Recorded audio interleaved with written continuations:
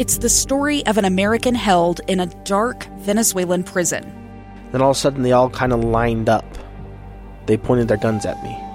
And this is the point where I thought, I'm going to die today. I'm Becky Bruce. I spent a year working on Hope in Darkness, which now has more than 2 million downloads. Find it on kslpodcast.com or wherever you listen to podcasts. Hey, welcome back to Live Mike. Final segment of today's episode. Thank you so much for being a part of the show today. I want to make a few invitations before we get into this final conversation. First is I'd love to hear from you. We have covered so much ground today, and we, collectively and generally as we endure this coronavirus deal, are experiencing new things. I'd love to hear what you're experiencing today. What's your day-to-day like? 57500 is the Utah Community Credit Union text line. Love to hear from you there. Second invitation I'd like to make for you is to have a look at our KSL News Radio app. It's powered by Any Hour Services, and on there you're going to find resources well beyond just what we're broadcasting here on the radio. And while you can find that, you can also find the write-ups on all the stories you hear covered on these airwaves, written by the fantastic reporters that scour the state of Utah and beyond to make sure that you are informed with the most up-to-date information available, specifically these days, the coronavirus. How do you stay safe? How are we doing here as a state of Utah? You can find all that information, again, at the KSL News Radio app. You download that wherever you find apps. Now, looking forward to this conversation. It is with President and CEO of the Sutherland Institute, Rick Larsen. Have very much enjoyed all the conversations I have had with Mr. Larsen as I have become the host of this new program here on KSL.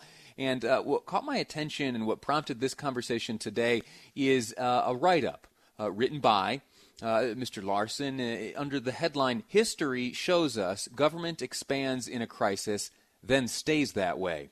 And time is tight, so let's get right into it. President Larsen, first off, grateful to you for joining us. Second, let me ask you, share with us your thesis.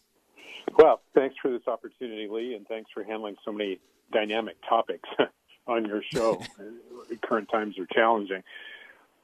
So it comes to my attention because people address these things with me. They're watching the response to a pandemic, and questions arise, is this the way it's supposed to go? Is it supposed to feel this way? Who has the right to do what?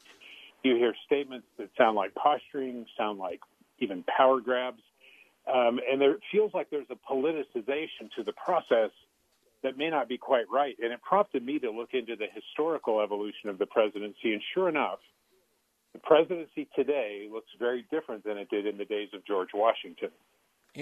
Share with me, please, some of those examples. I read through your article, absolutely fascinating, and the examples absolutely caught my attention. As you may know, and listeners certainly know, I'm a nerd for this kind of stuff. In fact, reading a book right now on Winston Churchill and some of his behavior during the earlier days of World War II, specifically when the Germans were attacking Great Britain by air. Anyway, what are some of these historical observations you have made where power has expanded in the midst of crisis and then, unfortunately, afterwards remaining in that expanded state? Well, first let me say I'm not in any way criticizing leadership, and in trying times, leaders must step forward. I mean, thank goodness Churchill, Abraham Lincoln, other leaders have stepped up at moments of pure crisis. So the question here isn't about leadership, and especially not in the executive office. The question is when presidents do things that's out of bounds, when Truman sent troops to Korea without the consent of Congress and then created the Department of Defense and the CIA to take control of those aspects of government, when Woodrow Wilson superseded Congress and led us into World War I, when FDR expanded programs under a crisis. Backdrop was the Great Depression and World War II, but the programs that he expanded in those trying times have never gone away. And it's not a partisan thing. President George W. Bush did the same thing after 9/11 with the expansion of powers and impositions on personal freedom. That the argument is not that they weren't justified in any of these cases and many others. The argument is when the crisis is over, the programs remain, the government expansion remains. As the power to alter that trickles down to us, is it in our best interest simply to be mindful of those whom we vote into office, keeping an eye and an ear and a mind out for those who would look to reduce or return to the pre-crisis scope of government?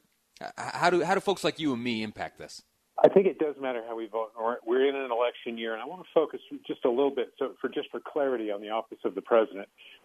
Congress is elected to represent us at a very local level. There's a reason the House and Senate come from all around the country and come together to represent the interests of their constituents. But there's an argument made in a very interesting book that's out just now that the office of the president was intended to be transcendent, to be the uniter, to rise above party. And I find that fascinating as we look at the last few election cycles and we see a president occupy their role as campaigner-in-chief for a party. You have to look back historically and realize that's what Alexander Hamilton was warning against when he warned people about populist sentiment in times of crisis and an expanded office of the presidency. Listen, President Larson, I hate to cut this conversation short, but the top of the hour is bearing down on us. Let's you and I find another opportunity to expand this conversation. And with that, I'll thank you for your time. Wish you the very best. Keep washing your hands and stay safe, sir. You too, Lee. Thank you. All righty. Listen, that'll do it for today's program. Can I tell you about something that's going to come up on tomorrow's show? I am so excited for one of the conversations I'm going to get to have tomorrow. And it's all thanks to the great work of producer Amy. She has lined up a bona fide astronaut. You know, those are the folks that fly up to space. They know a little bit about social distancing and confinement and isolation. We'll get some tips from a man who's been in space on tomorrow's episode of Live Mike. I'm Lee Lonsberry.